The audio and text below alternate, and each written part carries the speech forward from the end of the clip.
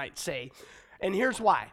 The best Christmas movies originated in the late 50s and into the 60s, okay? So all the stuff that you love to watch, maybe it's the second one or the third one or the fourth one, but they all originally came out in like a 10-year period of time, and it was amazing as a child, okay?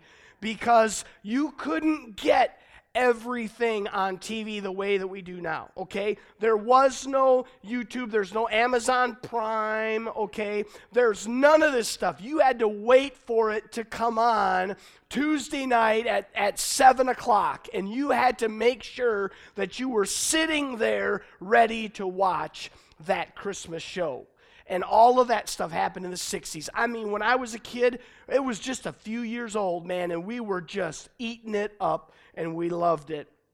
And we're going to, throughout the month of December, we're calling our new series Christmas at the Movies. And I just want to encourage you, if the first reaction from that message series is, oh boy, I want you to just give this a chance, okay? I want you to give it a chance. And today, as we think about these movies, just think about the movies that came out at that time, okay?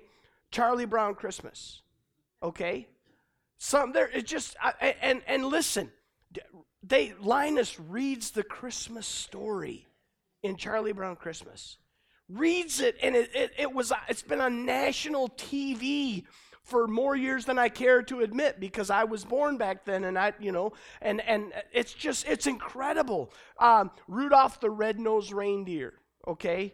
That for me as a kid, that was it. Okay, that was my Christmas, my favorite Christmas show.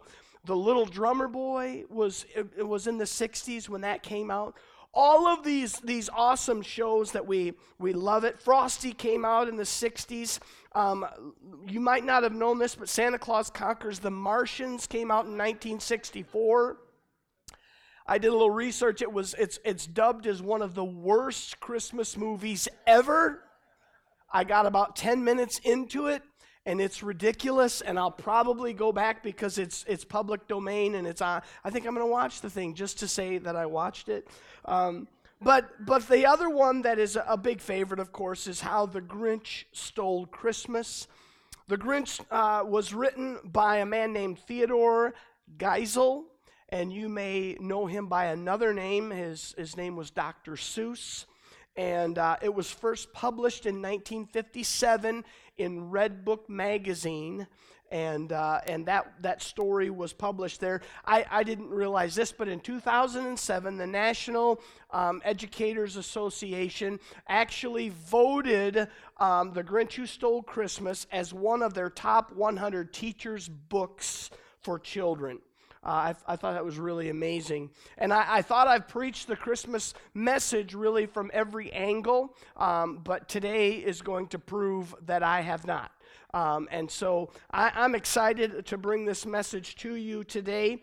And I didn't realize that I had actually missed a character in the Christmas story. And so we're going to read from the Gospel of Matthew this morning, and the Grinchiest character of the Christmas story is found there in Matthew, and his name is Herod, King Herod. And today we're going to look at Herod, and we're going to look at him because Herod attempted to steal Christmas. Are you with me? The Grinch stole Christmas. King Herod tried to steal Christmas. And what I want to look at this morning is 5 attributes that are found in this Grinchy character that I want us to look at, and I want us to make sure that those are not things that are in our lives as we look at them. So attribute number 1 that we find in King Herod, this Grinchy character, is that he was disturbed, okay? So if you're taking notes, the word is disturbed, attribute number 1. So we're going to start right at the beginning of Matthew's Christmas account, Matthew chapter 2, starting at verse number 1. And it says, after Jesus was born in Bethlehem in Judea, during the time of King Herod, Magi, we've often referred to them as wise men, Magi from the east came to Jerusalem and asked, where is the one who has been born King of the Jews. We saw his star when it rose and have come to worship him. When King Herod heard this, he was disturbed, and all Jerusalem with him. Now, I want to set the scene just for a moment as it relates to one of our favorite Christmas movies, The Grinch Who Stole Christmas. And I did not know this, but The Grinch, I'm only a year older than The Grinch was at the start of The Grinch Who Stole Christmas. For 53 years, he's lived on top of Mount Crumpet, and he has had to listen to the Who's down in Whoville as they sing on Christmas Day. Anybody know the lyrics of that song that they sing? Yeah, I knew somebody would. That's the one. If nothing else, Nikki's dependable, aren't you?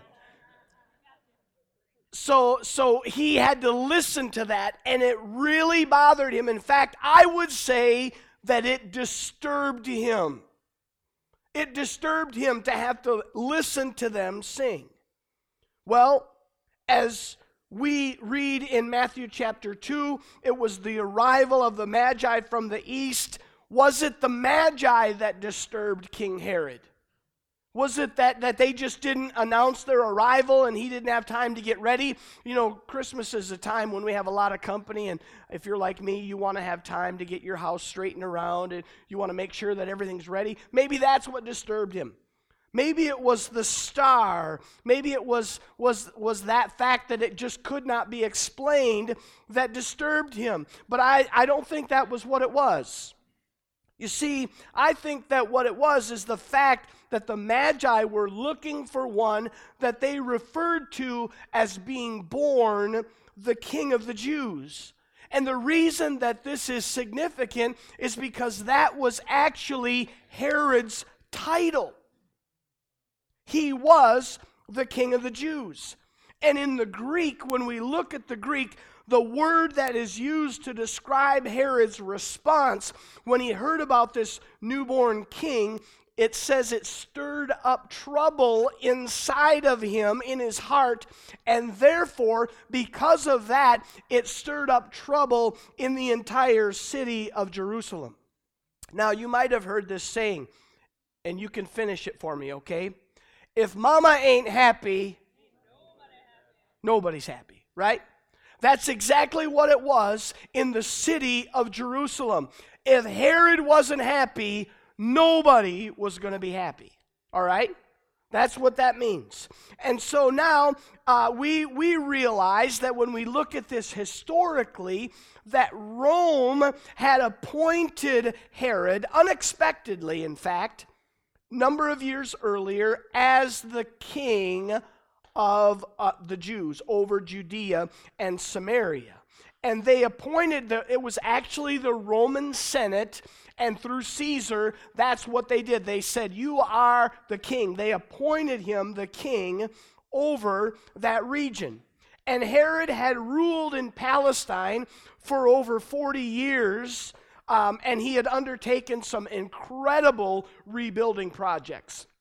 In fact, he was responsible for the portion of the wall around Jerusalem, which really affected the safety of the city. He was responsible for rebuilding the temple. In fact, there was a famine, a really severe famine in that land, and he actually took his own personal resources and he paid for food to be brought into the region so that the people did not starve. Now, I don't know about you, but that really shocked me. That really surprised me. But his insecurity and his paranoia literally drove him almost crazy, so much so that he did some really insane things during his reign. At one point during his reign, he had the 70 members of the Sanhedrin Council of the Jews, their religious leaders, he had them all executed. He had his 2 sons. I have 2 sons. He was threatened by their existence, that they somehow could threaten his position as king, so he had them both executed. Evidently, he had quite a few wives, but one of his real favorites, he was so threatened that he had her killed, and he had her son killed, and he had her mother and her uncle killed, all because he felt threatened by them. So the news of a new king of the Jews disturbed Herod, and because of that, the people of Jerusalem knew that heads were going to roll. Do you understand? So when it says that all of Jerusalem was disturbed with him, it's because they're scared to death. This guy's crazy, and he will do anything to protect his kingdom and his reign and his rule. I think that's amazing. But I want to tell you something. Jesus and news of Jesus still disturbs people today. Have you ever thought about that? Jesus still disturbs people. You know, it's okay to talk about Christmas. In fact, it's everywhere. I'm not kidding you. I think on November 1st or even before, it might have even been before Halloween, stores, they were putting up their Christmas tree, wonderlands, and they were putting up all of their ornaments were out, and Christmas presents were out, and it was the end of October. People, our culture loves Christmas. They love the idea of Christmas. But not everybody loves the idea about Jesus. Back in the 80s and 90s, we lived in a small town in Wisconsin in our first ministry position called Wautoma. And there was an Eagle Scout in the church. And if you know anything about scouting, Eagle Scouts have a big project that they have to do before they get their award. And excuse me, this young man, he decided that he was going to make a sign that was going to be placed in, and you have to, as part of the award, you have to go through all the logistical things of permission and all of those things. But his project was to put up a sign right by City Hall on city property, and it listed all the names of the churches in town and what time they started, what their service times were. And at the top of the sign was the words, Jesus saves. And someone who was traveling through the area that was from Texas was so incensed when they saw that sign on the city property that they contacted the Freedom from Religion Foundation, and they threatened to sue the city of Wautoma, a city of 1,500 or 1,600 people. They said, we're going to sue you and make you take that down. And the city wanted to avoid a costly trial. They wanted to just be done with the issue, and so they made a decision that they would take the sign down off city property, and it could be put up somewhere on private property instead, but it could not be on city property. You say, why? It's because Jesus still disturbs people today. Now, I know that we have teachers and administration that are a part of Silver Creek Church, and so I'm not talking about them this morning, but throughout our country we have really seen a big change in how our schools communicate Christmas. We have winter concerts. We have holiday events, okay? Even the word Christmas is being taken out of things because Jesus is seen as being offensive. He still disturbs people today. We have holiday trees instead of Christmas trees. We say even, or are encouraged to say, not say Merry Christmas, but to say Happy Holidays. I'll give you my own feeling. When you cross someone's path, and you can start doing this now because Thanksgiving is over. I actually said Happy Thanksgiving for about a week after Thanksgiving, just because I felt like you didn't get enough chance on Thanksgiving. But now it's time, when you cross somebody's path, just belt it out. Merry Christmas! And do not allow them to cause you to be afraid to say that. Just go ahead and say it. But literally, we're even pressured that we wouldn't say that. Why? It's because people are disturbed by Jesus. They don't like the fact that Scripture says of him that he is the way, the truth, and the life. He's the only way to get to God, and that disturbs people. They don't like that. They want to get to God any way they want to get to God. They're disturbed by the fact that the Scripture says, take up your cross and follow him. Deny yourself, take up your cross and follow him. They don't like that fact. They don't like the fact that the Bible says it's appointed unto man once to die and then the judgment. They are disturbed. And the question for you and I is this: are you disturbed by Jesus? Because if we are, we need to get right with him. Attribute number 2 is deceptive. Matthew chapter 2, let's continue reading there in Matthew's account. Verse 4, when they had called together all the people's chief priests and teachers of the law, they were probably already panicked because he was already willing to kill people, and now he's called them together. He asked them where the Messiah was to be born. Look at verse 5. In Bethlehem in Judea, they replied, for this is what the prophet had written. But you, Bethlehem, in the land of Judah, are by no means least among the rulers of Judah, for out of you will come a ruler who will shepherd my people Israel. Then Herod called the Magi. How did he call them? Secretly. He called them secretly. You see, he's not talking to the Magi and the chief priests and rulers at the same time. So the Magi say, hey, someone is being born King of the Jews. He goes to the rulers and says, hey, where's this person going to be born? Now he goes secretly back to the Magi. And what does he say to them? He says, he asked them when the exact time the star had appeared. In verse 8, he sent them to Bethlehem and said, go and search carefully for the child. As soon as you find him, report to me so that I too may go and worship him. Now, I want you to think about this for a moment. Dr. Seuss's Grinch Who Stole Christmas, he did so by taking all of the things that represented Christmas. He took the trees. He took the decorations. He took the presents. He took the roast beast. That part breaks my heart most of all in that story, because I like roast beast.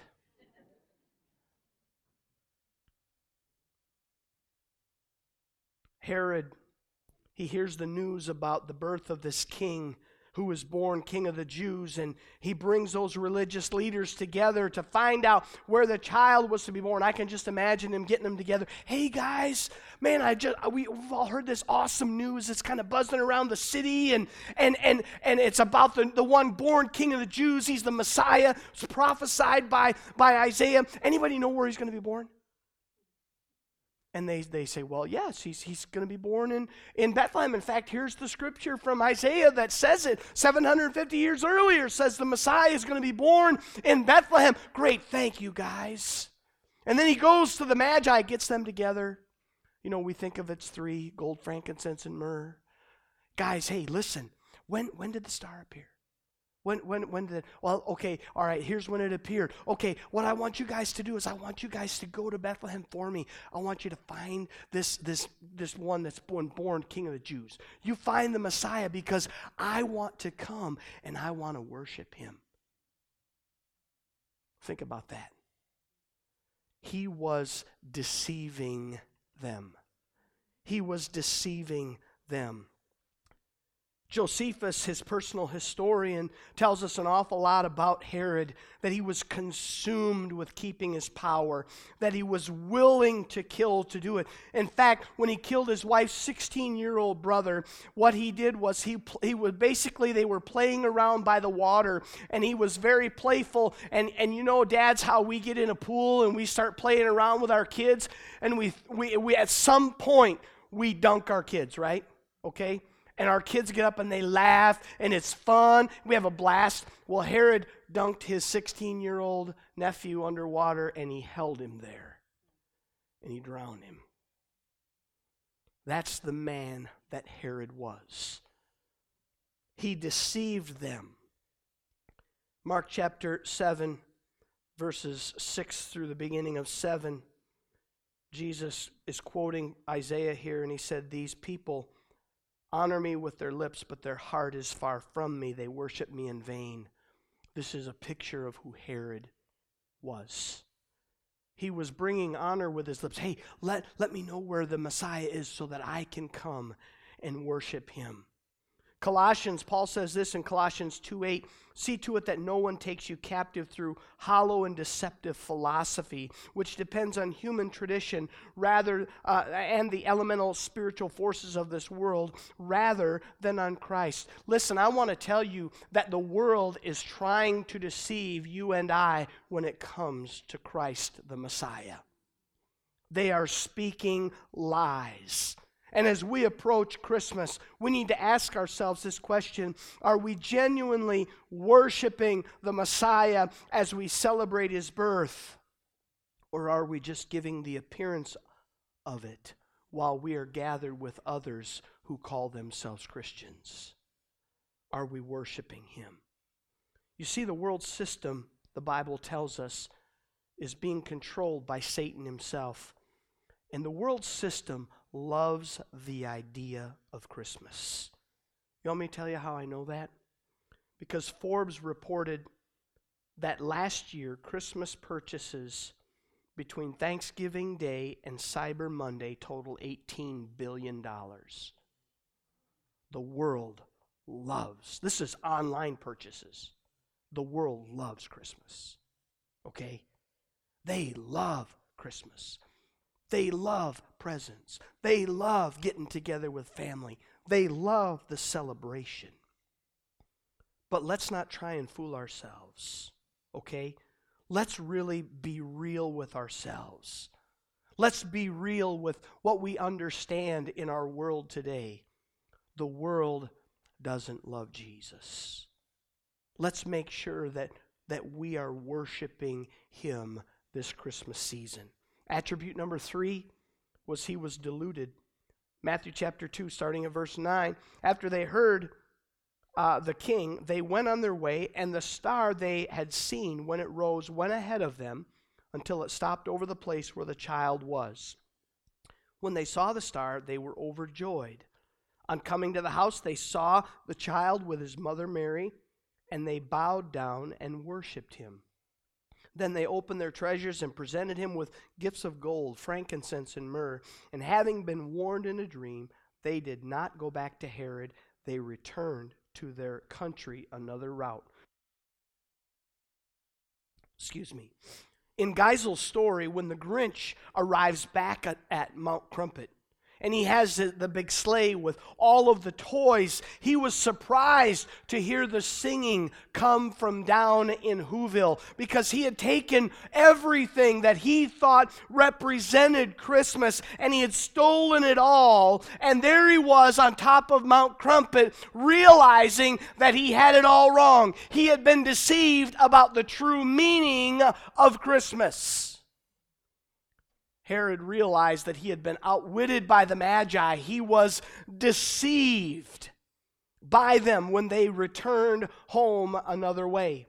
Galatians 6, 7, and 8 says, "Do not be deceived. God cannot be mocked. A man reaps what he sows, and whoever sows to please their flesh, and from the flesh will reap destruction. Whoever sows to please the Spirit, from the Spirit will reap eternal life."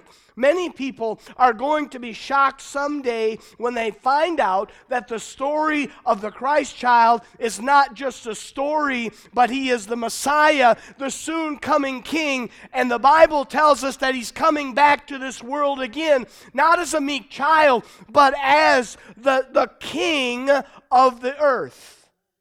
That's exciting. They will be disappointed. They will be shocked because they have been deceived and deluded by the world's system. Attribute number 4 we learn about Herod is that he was deadly. Verse 16 in our text, when Herod realized that he had been outwitted by the Magi, he was furious. He gave orders to kill all the boys in Bethlehem and its vicinity who were 2 years old and under, in accordance with the time he had learned from the Magi. This is Herod's real, true nature coming out. He was so enraged that the Magi had evaded him, and he could have just found the one child, and he just would have had to have killed the one child to protect his throne. But now, as a result, he was willing to kill every boy born under the age, or who was under the age of 2 years old in that area. Professor William Albright says that he estimates that the population of Bethlehem at the time of Jesus' birth would be about 300 people. It was just a small community. So the number of male children who would be 2 years old or younger might only be 6 or 7. Other scholars estimate it could have been somewhere between 10 and 20 because of the surrounding areas. But I want you to imagine for a moment the grief and the devastation in that community as they grieved over those baby boys. How vengeful would a king have to be in order to give such a command? Friends, I want you to understand that this world is not a friend of Jesus or of his church or of his people. And the spirit of Herod is still alive in the spirit of this world system. And the world is still trying to kill Jesus today. Matthew chapter 24 and verse 9, the second half, Jesus said, "You will be hated by all nations because of me." So the hate that extends to Jesus ultimately extends toward those who believe that he is the Messiah. We should not be surprised that the spirit of Herod still exists in our world system today. So you say, "Pastor, what should we do then?" I'll tell you what we need to do. We need to stand against that spirit in the name of Jesus Christ. Christmas is a wonderful time, and we celebrate and we give gifts, but we need to celebrate the birth of our Savior, Jesus Christ. Driving through town earlier this week, I noticed a local business truck, and on the side of the truck it said, "Keep Christ in Christmas." How bold in our culture today. How offensive to our culture. And I celebrate that because they believe in the Christ child. Paul says in Romans 12:21, "Do not be overcome by evil, but overcome evil with good." That's something to you and I this Christmas, that we need to seek to overcome the spirit of the world with a spirit of the Christ child that we know has come and who died on the cross for us. We need to have courage. And finally, attribute number 5 is simply deceased. You say, well, that's not so much a characteristic or an attribute, but let me just share with you verses 19 to 21 from Matthew 2. After Herod died, an angel of the Lord appeared in a dream to Joseph in Egypt and said, "Get up, take the child and his mother and go to the land of Israel, for those who are trying to take the child's life are dead." So he got up, took the child and his mother, and went to the land of Israel. You know, there were many that encountered Jesus and believed that he was the Messiah and put their trust in him. The shepherds did, the Magi did, the disciples did, and millions since have done it as well. Jewish historians tell us that Herod died a very gruesome death. He experienced convulsions, he had worms, he had digestive tract problems, he had kidney failure and gangrene at his death. Not a pretty thing. When Herod was ready to die, he realized that no one was going to want to mourn his death because of all the people that he had killed during his 40-plus years of reigning over the area of Judea. And so he called all the head families from the city of Jerusalem. He called all of them together, and it was they had to do it. They had to come to him, because if they didn't, they would be subject to death. He called all of them together in one place, and he gave his sister this order. He kept them hostage, and he said, as soon as I die, I want you to kill all of them, because I want the city to be mourning at my passing. Think of that. Think of that man. Those executions would guarantee that the whole nation would literally be mourning at the time of his death. Hebrews chapter 9, verse 27 assures us that as people we are destined to die, and that after that we will face the judgment. Should the Lord tarry, each of us will stand before God, and our lives will be examined, and we will be judged. Obviously, Herod did not believe that Jesus was the Christ, but here's my question. What do you believe? Do you believe that Jesus is the Christ? Or is Christmas just a wonderful time of fantasy and celebration for you? You see, I believe that one day we will have to give an answer about who we believe Jesus to be. Is he just a figure, a figment, or is he really the Messiah? Herod was disturbed, he was deceptive, he was deluded, he was deadly, and ultimately he died. He was deceased. He was the darkest character from the Christmas story. He did his best to steal Christmas. Even in his death, he did everything that he could to maintain his power and control. Unlike that character from the story that we have come to enjoy so much. You see, the Grinch had a change of heart that day on Mount Crumpet when he heard the sounds coming from Whoville, when he heard them as they began to celebrate the joy of Christmas, and his heart grew 3 sizes that day. Maybe you're here and maybe a change, a transformation needs to take place in your heart.